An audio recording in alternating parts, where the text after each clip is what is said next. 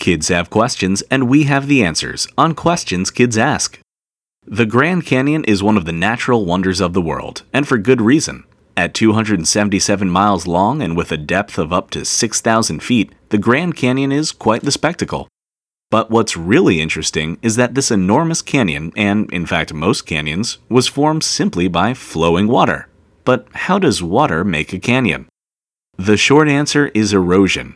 Erosion is the process whereby rock and soil are worn down and moved from one place to another.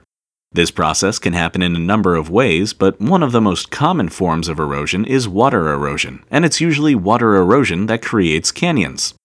Way back in the day, hundreds of thousands of years ago, the Colorado River wasn't much more than a Colorado stream. But even a small trickle of water can wear down solid rock over hundreds of thousands of years, and as the Colorado River grew from rainfall and flooding, it cut deeper and deeper into the ground, wearing away layers of sediment and soil and washing it all downstream into the ocean.